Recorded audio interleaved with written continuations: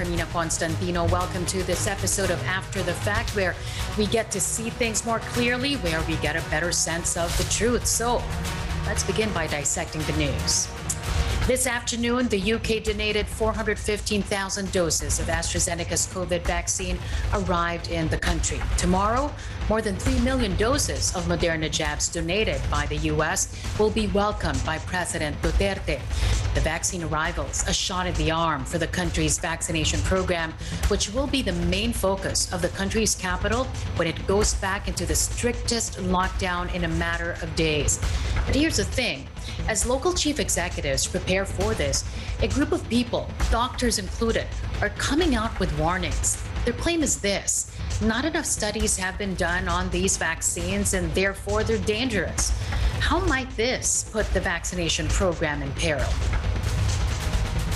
Be part of our discussion. Send us your questions and your comments on our YouTube live chat or tweet us using the hashtag ANC After the Fact. And joining us tonight, Dr. Benigno Iggy Agbayani. He is the president of the Concerned Doctors and Citizens of the Philippines. And also with us, health reform advocate, Dr. Tony Leachon. Doctors, good evening to you and thank you for joining us tonight. Hi, good evening.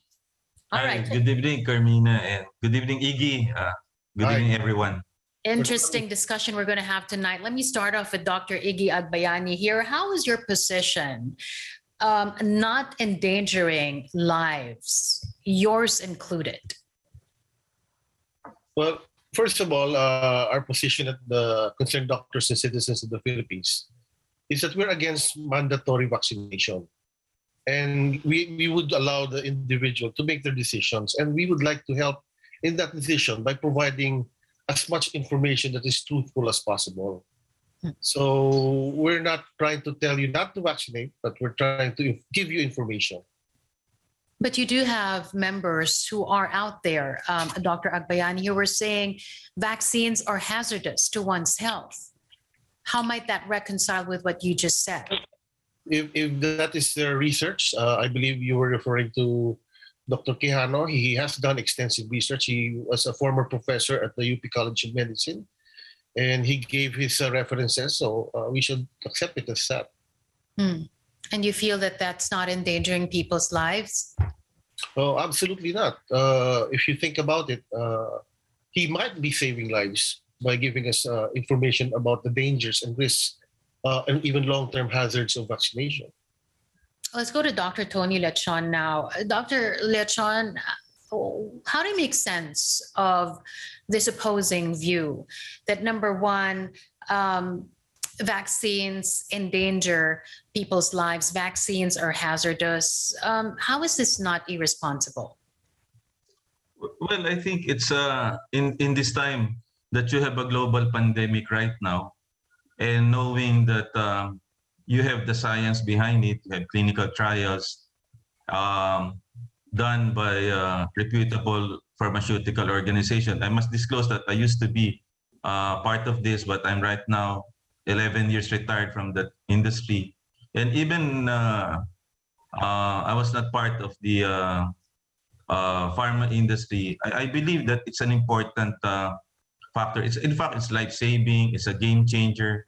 Because when you were born, of course, you know that vaccines are very important right from birth.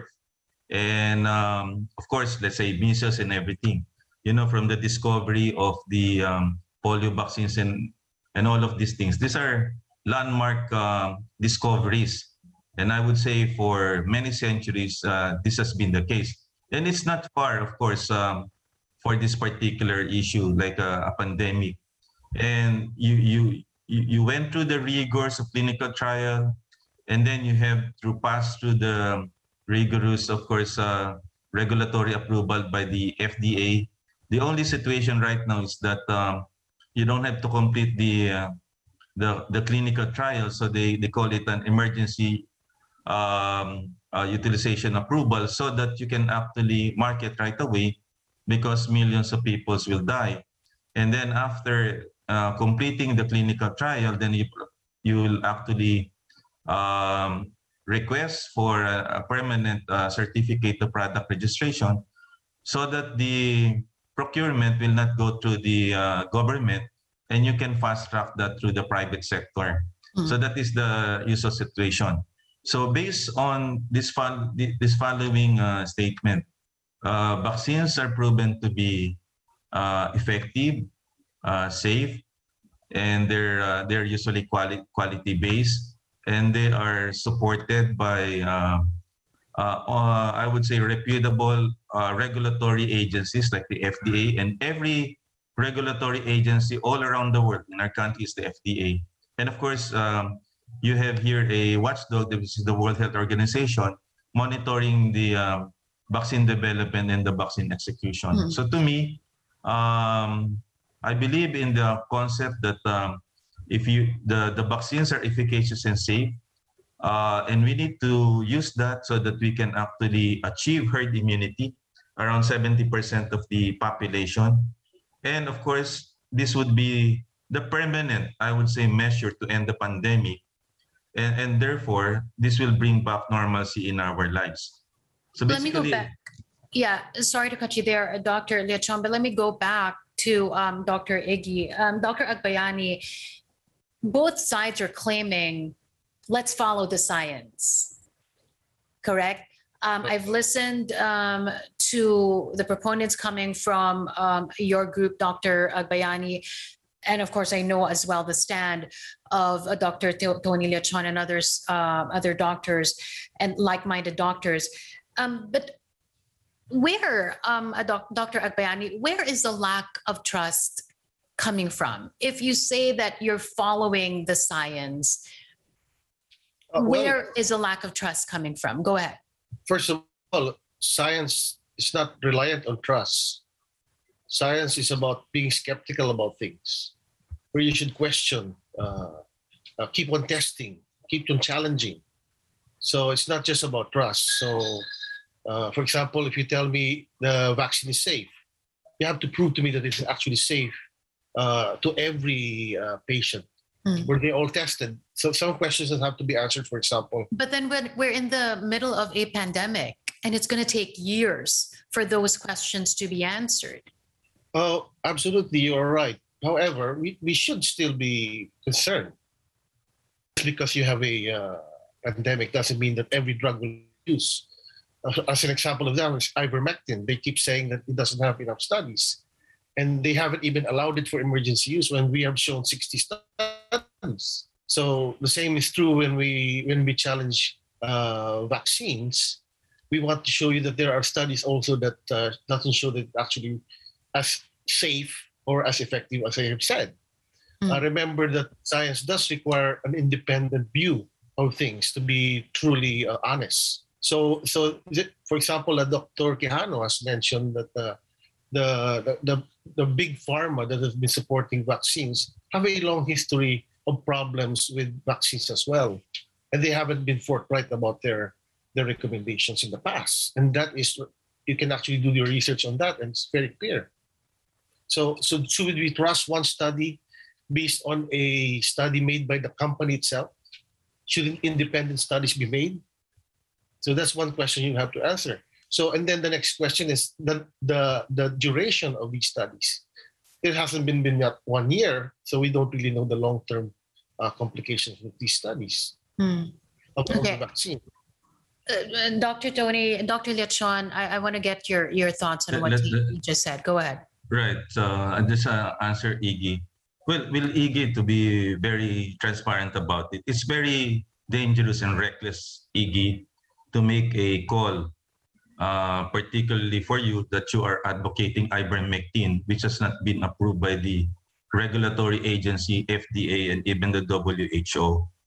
And to use that particular premise in order to push ivermectin that vaccines are not safe, then it is like the loss of moral and social responsibility, Iggy. And right now, since we're grappling with this particular problem, you add up right now to the problem most people, particularly your respected doctor. And that would be actually be increasing the vaccine hesitancy, decreasing the acceptability in a time that we are actually procuring vaccines. So I think we should be careful about that. I Iggy, think because let me becoming too finish, personal. Iggy, the three. Dr. Let me Agbayani, finish let me the. finish Let and me then finish the to three you. statements, Go ahead. Iggy. Let me finish the three statements because I think we should declare here our conflict of interest since I declared mine, and it should be clear about it because you presented about pushing the ivermectin, and just connecting the dots. I don't want to disabuse the thought that we're actually killing the vaccines while promoting another product which is not FDA approved. And here you are, even if Dr. Quijano is a respected pharmacologist, this is some person, you know that the pharmaceutical companies would use academic institutions with good credentials, and it would go to the rigor of the clinical trials. So it should not be said that there should be bias at that. And at the end of the day, no drug is risk-free. Even aspirin has been with us for 100 years. And the benefits outweigh the risk. That's why we're actually embracing it. And to prove that, you need, of course, long-term clinical trials. And that's the issue behind post-marketing surveillance trial, because you will not actually see that on the first year and second year. And there is a signal right now of safety, then that is the time to pull out. But to sweep, but to create or declare a sweeping statement that the drug is not safe, and that is actually a disservice right now to the men and women who are actually doing their thing and trying to be of service to the nation, particularly in this time of crisis. Let me Sige, go back I'm very sorry about that statement. Kailangan ko lang sabihin. Let me go back to Dr. Agbayani now, to the point of Dr. Liachon on the use of ivermectin. You said it yourself, your group also supports the use of ivermectin, but how do you then reconcile that with your support for ivermectin? You're saying there are not enough studies that back up the use of vaccine, but isn't it true that the studies on ivermectin, those are also inconclusive? So why support ivermectin and not support giving out the vaccines or administering vaccines? Go ahead, Dr. Agbayani. Thank you. First, let me address the initial statements by Dr. Liachon, calling me as irresponsible for taking the position that the safety of vaccines has not been proven 100%. So I never said that it's very unsafe. I just said that it still lacks proof of long-term safety. So I don't think it's right for him to call me irresponsible, being a doctor myself. So that is what really sort of like irks me. You know, we don't call anyone else who doesn't prescribe ivermectin as irresponsible when we think that it does. But remember that two drugs or the two methods are not congruent. Ivermectin has not yet been approved, at least authorized for emergency use, while the vaccines has already been authorized for emergency use. And we are spending billions of pesos on vaccines already. So there's a big difference on that. Now, if you want to really compare between ivermectin and vaccines, well, ivermectin has a 40-year history of use already, being a repurposed drug. And it has one of the safest profiles of many, many drugs worldwide over the 40 years. So much so that in the past at least 15 years, VG Access has only reported 20 deaths from the use of ivermectin. Compare that to vaccines, at least in the virus reporting, I think they reported around, correct me if I'm wrong, 6,000 deaths already. And if you look at the VG Access data, which is sponsored by the WHO itself, they have nearly 9,000 deaths related to COVID-19, to the vaccine. Although I am not saying that that is a direct relationship. It's just that they followed, death followed after the vaccination, but there's no direct link to them. Yeah, but let's qualify that. Let's qualify that first. You're saying, sorry, Dr. Liachon, let me just put this in edgewise. When you talk about the use of ivermectin, the use didn't exist in a vacuum. The drug is also used as part of a cocktail. And when you talk about the deaths that were linked to vaccination, as you correctly pointed out, those weren't directly linked. Further investigation had to be done. We don't know if comorbidities also played their role in the deaths. Having said that, let's go back to regulatory bodies. What's the use now of our very own FDA? If you will follow that line of, just go ahead and use ivermectin. There's 40 years of study backing it up.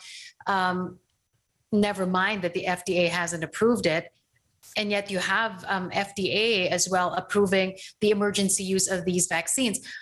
I guess the point here is, what's the use of all these regulatory bodies when at the end of the day, people like yourself will just continue to pursue what you want and not respect what the FDA has said. Dr. Agbayani. Well, because the FDA, even the WHO, do not talk dogma. There's no such thing in science about dogma. So we can always question them. I think everyone knows that science does require questioning. And they might change in the next few months. You really don't know. There's too much information out there just for a group of people to make a decision. So we're just assisting or helping out, providing alternative information. So I don't think there's anything wrong with trying to question or even go against the WHO or even the FDA. Dr. Tony, you were trying to make a point a while ago. Yeah. Go ahead. I don't want this particular statement to pass without apologizing to Iggy. For the information of everyone, Iggy is a colleague of mine. In fact, he's my surgeon on my knee surgery. And forgive me, Iggy, for stating that particular statement a while ago. I apologize. It is because Iggy of the connection of ivermectin to the safety issues regarding the vaccine. Because if we destroy right now the credibility of the vaccines, particularly from a reputable doctor like you, then it would actually be a concern, since we're grappling with the vaccine rollout right now. So we're lacking volumes of stocks. We have a very high degree of vaccine hesitancy and acceptance.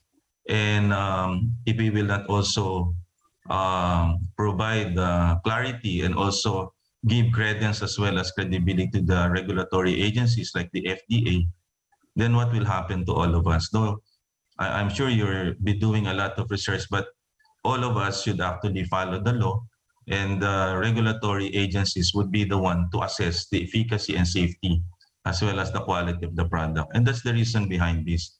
So if the ivermectin has been recognized, let's say, by the FDA, then we will follow that. But at this point in time, there's not much reason for us to believe, because the FDA has not declared it as something that will be safe or efficacious for the ordinary citizen. But vaccines, you know how it is being done right now, even in the US and other countries.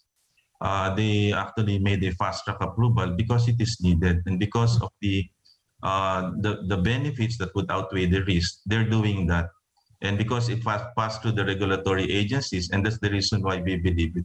And as a law-abiding citizen, as a physician, we are bound, of course, to follow the FDA regulation. Thank you. Yeah, Dr. Agbayani, what are you waiting for in terms of your research and in terms of the information out there that would make you change your mind about the vaccines? Okay, I like your assumption that we are waiting for us to change our mind. Actually, the longer that we wait, and the more cases that I see of complications, even some of my patients, it seems like to me that I hope even our government changes mind. So I'd like to take that position rather than me changing my mind, because like I said, the numbers of deaths, of adverse reactions are increasing. give, for example, what happened in Norway, where they had to pause for a while because they noted that there were more deaths from the elderly given the vaccine. So in that particular case, they were able to pause and assess first when they found out that 10 of the 100 patients actually were killed by the vaccine. And this was based on a study already in Norway. And they found out that during the time that there was no vaccination, there were less deaths. So those facts are coming out slowly but surely. So I also hope that you have an open mind to what we are doing. We don't want harm to our countrymen. We are law-abiding citizens as well. We do prescribe ivermectin. We follow the law. I don't think it's right to say that we are not law-abiding citizens at all. And we would like to do the same with the vaccine. We do it by providing enough information that is independent. That could go against the flow of things, but if they're independent enough, I'm sure their intent is not bad. It probably is a good intent as well. Let me just go back to what you said. You said that you hope that government as well will change, that government will change its mind about the vaccination. Are you saying that government should halt the vaccination program? If the data does show that, for example, that we should not be giving it to the very early, say 75 years old, that there are more 75-year-old dying from it, or for example, a certain brand of vaccine is causing more complications than others, then we have a choice. We don't really have to, sometimes we call it a rabbit hole that we got in that we can't get out anymore. I think in history might judge us as something like that. We did not listen to the information, or we did not allow enough information to be given freely. I'm just going to go to Dr. Tony very quickly. Have you been vaccinated against COVID? Yes, AstraZeneca. Okay, Doctor, 2 doses. Have you been vaccinated? No, I have not. But have you been vaccinated, Dr. Tony, against any other illness in your life, in your entire life? Complete, even with the flu and pneumonia vaccine. Dr. Agbayani, have you been vaccinated against any other illness in your entire life? Yes, I have. I think complete also hepatitis B as well, because we're hospital workers. So yeah. So what makes you what made you amenable to getting vaccinated then against the other illnesses that you mentioned and not against COVID-19? Excellent question, because as you know, COVID-19 vaccines are not authorized, meaning there's no strong safety and efficacy evidence yet. It is authorized under emergency use only. Remember that. Remember, you cannot even sue these vaccine companies if something happens to you, because they are all under emergency use authorization and they have this indemnity clause with them. Those other vaccines that you mentioned, like hepatitis, polio, they've gone through many years of testing through many countries, different ethnic groups, different races, and we have assessed them quite well. So I think I'm happy to take them if so that a COVID-19 vaccine comes along that would have the same safety and efficacy profile. I'd have it as well.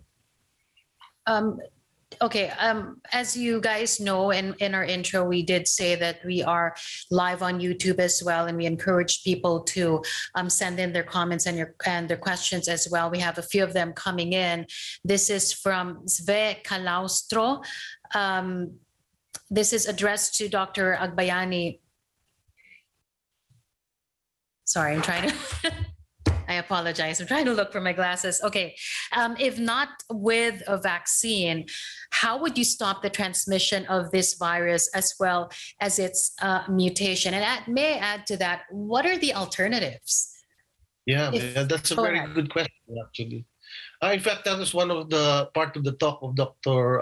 Quijano, when he said that there are alternatives to vaccination.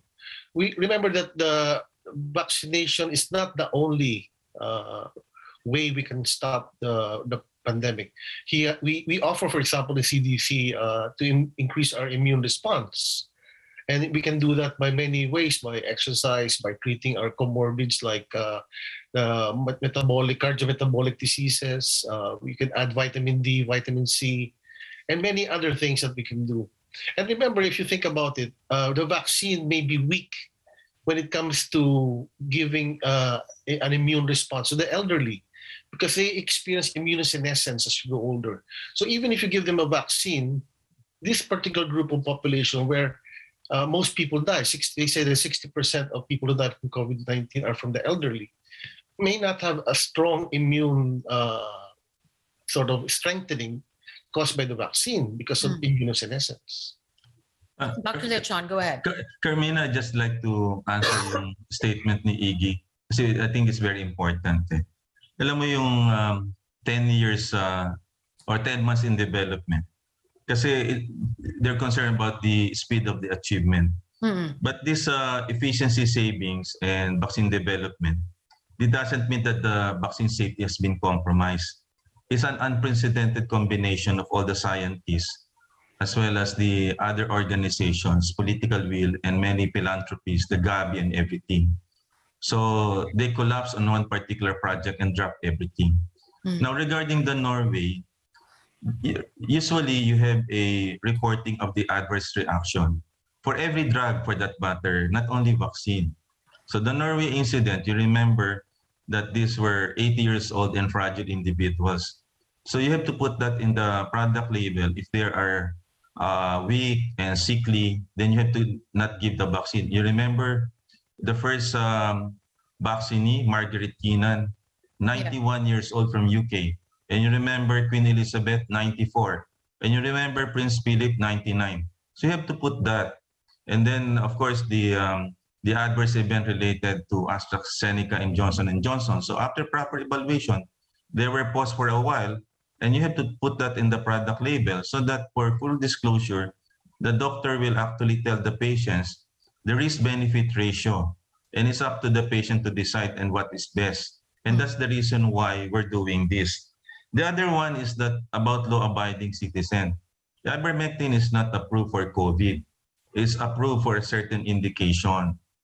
So it's an off-label indication. It's present there in the market, but it's your responsibility right now to give it for the proper use. But not all doctors are actually doing that. And then regarding the EUA, it is a process for emergency approval. After 1 year that you have satisfied the requirement of the FDA, right now in the US, they're moving right now for full approval so that they can give the full approval so that the private sector can order and not pass through the government so that you can fast track the implementation as well as the vaccination. This is a process.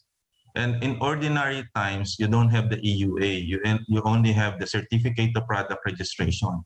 Now, after a given time, after the EUA, you apply for full approval.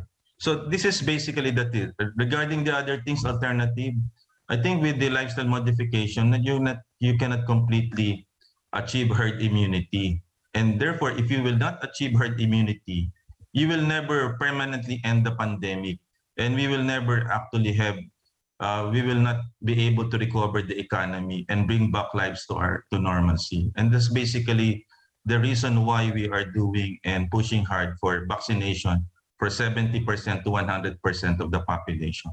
Dr. Agbayani, you said a while ago, you mentioned alternatives, supplements, exercise, and all that. I'm going to focus on the supplements. That's going to cost a lot of money. And in a country where majority live below the poverty line, they'd rather spend that money elsewhere. Whereas this vaccine, it's coming to them free. What's your sense about that? First of all, vitamin D, you can get that for free.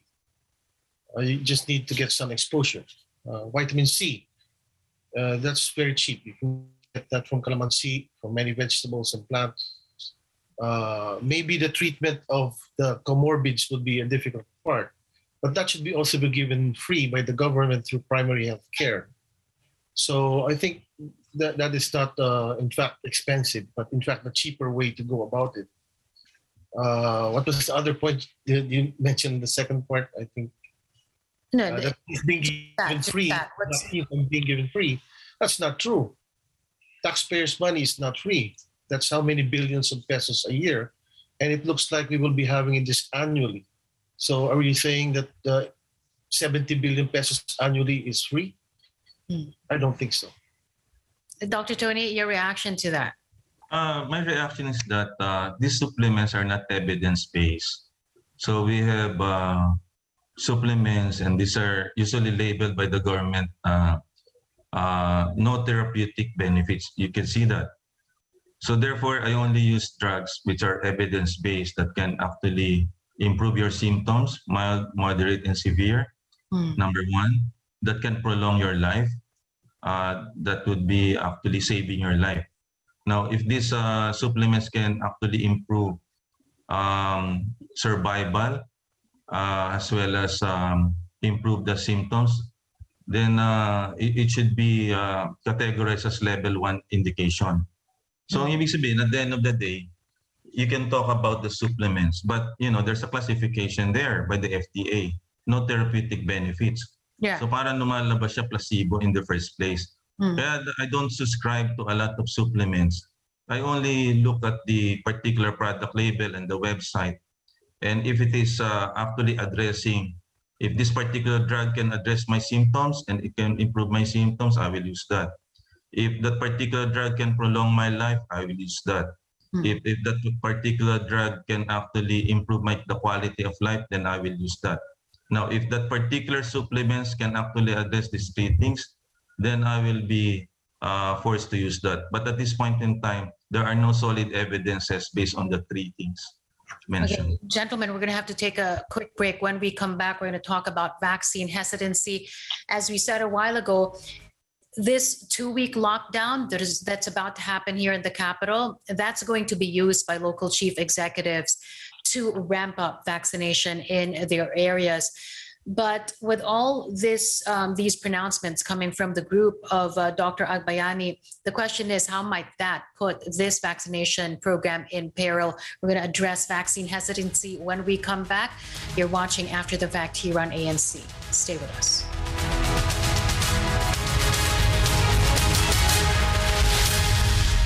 We are back. You're still watching After the Fact here on ANC, and still with us, Dr. Iggy Agbayani and Dr. Tony Leachon. Dr. Agbayani, you wanted to issue your rebuttal to what Dr. Leachon said a while ago. Go ahead. You have the time now. First of all, I accept his apology regarding that a little bit of a personal thing.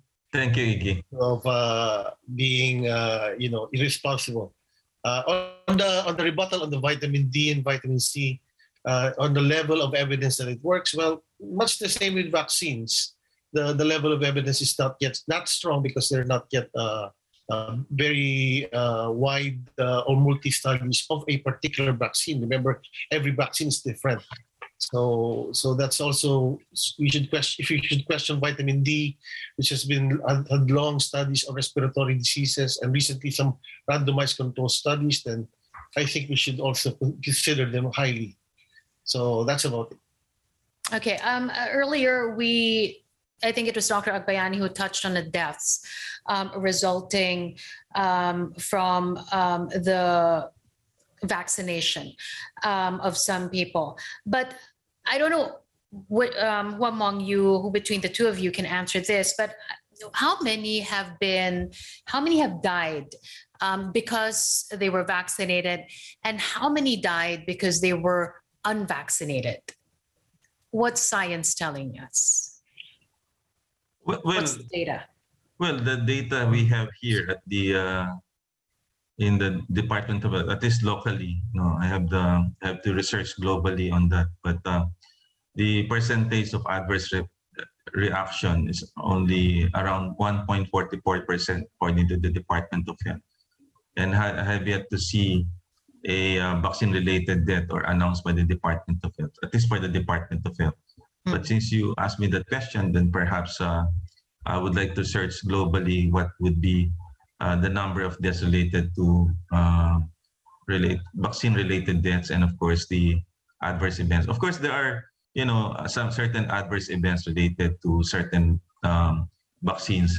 Let's say for mRNA vaccine, the Pfizer and Moderna, you have the pericarditis and myocarditis, inflammation of the heart, the muscle. But these are just 1,200 cases. And then the magnitude of the use, 300 million doses all over the world. That will actually dilute the 1,200 common among males. And in the same light, let's say for AstraZeneca, they say they can cause rare blood clots present in less than 30 years old female. But if you look at the blood clots related to COVID, it's 165,000 per million, as compared with 4 in a million rare blood clots for AstraZeneca. So if you're the regulatory agency and you need the drug, then you have to weigh the benefits and risks and explain that to the patient. And that's all at the end of the day is the patient's decision. So I believe that vaccine should not be mandatory at this moment, and it should be voluntary based on the explanation of the physician and, of course, the decision of the patient. Yeah. We're going to go to our viewers' questions and comments in a bit, but I want to go to Dr. Agbayani. Yeah. Doctor, I'm curious, how do you view these deaths of people that they died because they were unvaccinated against the virus? Go ahead. I don't think we have a conclusion already yet whether it really will slow down the ratio. For example, in the Philippines, you have 90% still unvaccinated and 10% vaccinated. And I think the ratio of people dying are practically the same. 10% of those who have been vaccinated have also died. So I don't think we can make that conclusion that definitely vaccination will make you not die of the disease. So for example, the reporting, the issue actually is the trust in which we put on the reporting. I'll give you an example. For example, the virus reporting was in July from December, and this is in the United States by the CDC. They initially reported 12,000 deaths from the use of vaccines. And then a few hours later, they changed it to 6,000. So that made it a little bit suspicious. And then in the VG Access reporting, it's already 8,000 plus who have died after the vaccination, and more than 1 million with adverse interactions. But remember, this is also underreported because this is voluntary in the WHO reporting. So it could be a small number of people dying from the vaccine. But how will you then explain what is happening in Israel? And this is the same question of Charlie Grecochea. This question is actually addressed to you, Dr. Agbayani. How will you explain the case of Israel that when they had their massive vaccination, there was a drastic drop in their COVID cases? Yeah, the difficulty with real world numbers is that it could be many other factors involved. I'm not actually excluding the possibility that it can actually stop deaths, and I'm really hopeful that it would do it. And I think there is some evidence already coming out, especially when it comes to the serum studies of those who already been vaccinated. And in that aspect of efficacy, yes, I do believe that vaccination could be a very good alternative. But with regards to the dangers that you might get with that, there's an issue of trust as well, because I don't think it's being reported honestly. For example, the DOH has said that there have been 0 deaths related or linked to vaccination. And that's like an impossibility, you know. Parang to me, how many people have been injected in the Philippines? Almost 10 million. And you report 0 deaths. I think there's something that needs to be uncovered here. And I think when they say 0 deaths, that because they haven't really proved yet with the study that it was directly related to the vaccine, but they should have stated it that way, that they have not really concluded the studies which show that it concluded that there's a link to COVID, to the vaccine, instead of saying 0 deaths. It makes it appear so safe. I do want to get to the questions because we're running out of time. This question also goes out to Dr. Agbayani from Presi Abelardo Cruz. She's asking, if ivermectin is good, why can't they get approval from the FDA? Good question there coming from Presi. Go ahead, Dr. Agbayani. It's a very good question, and we've been asking that as well, because we cannot reconcile exactly why they could not see what the British ivermectin recommendation group has been saying, what 5 other meta-analyses have been saying, Of course, it still goes against the WHO. We have also heavily criticized for cherry picking their studies. So yes, we would like to know why, but based on independent analysis, it looks like ivermectin should be used, and it should be used now. Especially we're having another research, and we don't have enough vaccination yet. Dr. Lechon, your thoughts on that? Well, I'd like to If believe ivermectin is good, why can't the FDA approve it? because there is not much solid evidence on that. I mean, I'm sure of that. And you know, Iggy, you heard about the meta-analysis just published in the Cochrane, and it showed that this particular drug can actually not be used because of the lack of efficacy and safety, and also prolongation of life. So basically, that settled everything based on that particular study. Of course, you may not believe that, but that is the basis why the DOH and FDA have not approved ivermectin for COVID-related indications. Now, regarding the Israel study, if you had that particular comparison, UK, US, and of course Israel, because of the high vaccination rate, around 60% of the population, they decreased the positivity rate less than 5%. And lo and behold, they really flattened the curve. But because of the entry and arrival of the Delta variant, it has changed the dynamics of the ball game. But those patients which are actually vaccinated, you decrease the hospitalization and deaths. And that's the reason why the CDC, Rochelle Walensky, said that the pandemic right now is pandemic of the unvaccinated, and we should actually encourage everyone to be vaccinated, so that if you will be able to contract this virus, you will have less hospitalization and less deaths. And that is basically the reason for being vaccinated. Let's go with Dr. Agbayani on this one. Doctor, you heard what Dr. Tony Lechon there, and the CDC really has been warning the rest of the world that this Delta surge now, it's going to be, if it hasn't done so already, be a pandemic for the unvaccinated. Yeah, it's easy to tag the unvaccinated as the reason for the failure of vaccines. Why not tag the vaccines as the failure? Why do you have to say that it's the unvaccinated?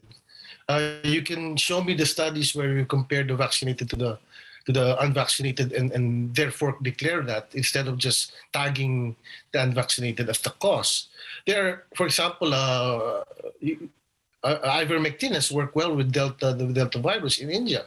So why not use that? And we can show that in the studies in India, where those kind of areas or regions where ivermectin was used a lot, they had controlled the Delta virus.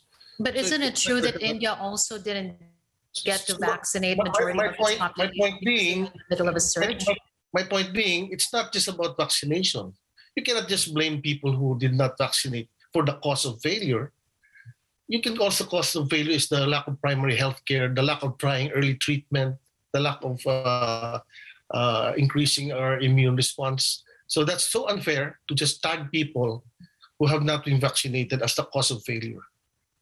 From Z55, also coming in from our YouTube live chat, Dr. Agbayani pointed out that vaccines are still under EUA and you can't even sue the manufacturer.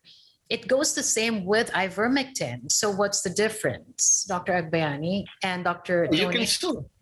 You can certainly sue ivermectin, whoever the manufacturer of your drug is. I think there's no rule against that. It's only vaccination that gets a free no-sue passport.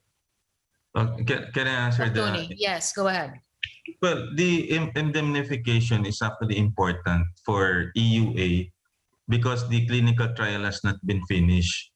And once the clinical trial has been finished, particularly the phase 3 trial, and it has been approved by the FDA, then that's the right time that the indemnification will actually be removed. You remove because in a patient under EUA, if you actually withdraw the support and you blame the particular company, then the whole world will suffer because you will blame the company for that, and it is needed. But once they have full approval, the indemnification will stay, particularly in a clinical trial. But this one is something different, because if you don't, and that's the reason why there's that's a law passed by the government that they allocated 500 million so that if a certain patient would develop a adverse reaction, then the PhilHealth will shoulder the expenses for this particular indication. And of course, this is not the majority of the cases. This is minority, so that you can actually protect the product which is actually needed by the country at this point in time. So that is basically the reason for the indemnification. This is a comment coming from another viewer. Go ahead, Dr. Arbayani, you want to add something? Can we challenge the vaccine companies, therefore, that claim that there's so little deaths, so little adverse events, to really be the ones paying for those complications instead of Filipino taxpayers' money, putting in money for indemnification to pay for the side effects, for the complications of the vaccine? I think it doesn't make sense to me. But it's not only for the Philippines, it's a global mandate, even in the UK. Just because it's not only in the Philippines doesn't make it right. No, it's because it is the global mandate that you have to protect the product that was supposed to end the pandemic. And it just, let's say for just one let's say for one adverse event, then you have to sue the company. What will happen to the rest of the world? You have 7 billion citizens all around the world, and just for one death you have to file a case at a certain company. I think that's not fair. Talking about the rest of the world, gentlemen, we have a comment here coming from Eric Carmona Taparan. He's saying vaccination is the only solution, together with health protocols. Look at other countries, they're almost normal. Businesses are coming back. But the Philippines, without the vaccination, we will be left behind. Will we be left behind? That question goes out to both of you. Let me ask Dr. Agbayani first, and then Dr. Tony, you go next. Certainly, the numbers on the Philippines shows that it's being left behind. But I don't think it should just be put on the heels of vaccination alone. There are many other issues when it comes to pandemic control. And like I've been stating from the very start, it should be from primary health care, from allowing early treatment as the solutions. It cannot just be about vaccination. And remember, I don't think the goal is to have zero COVID-19. I think that's an almost impossibility, or rather an exception to the rule of control of epidemics. So I think that what we can do is really to improve on our health, primary health care. It's going to be long-term. It's going to be healthy even for other diseases as well, and less collateral damage. Okay, let me answer that. Is this my turn? Yes, go ahead. I think vaccination should be equated, of course, to economic recovery, because having efficacious and safe vaccines will actually achieve herd immunity, and herd immunity, or else will lead to economic recovery, or else the Philippines will be isolated from the rest of the world. We cannot do business. Tourists will not come. Businessmen will not actually invest in the Philippines.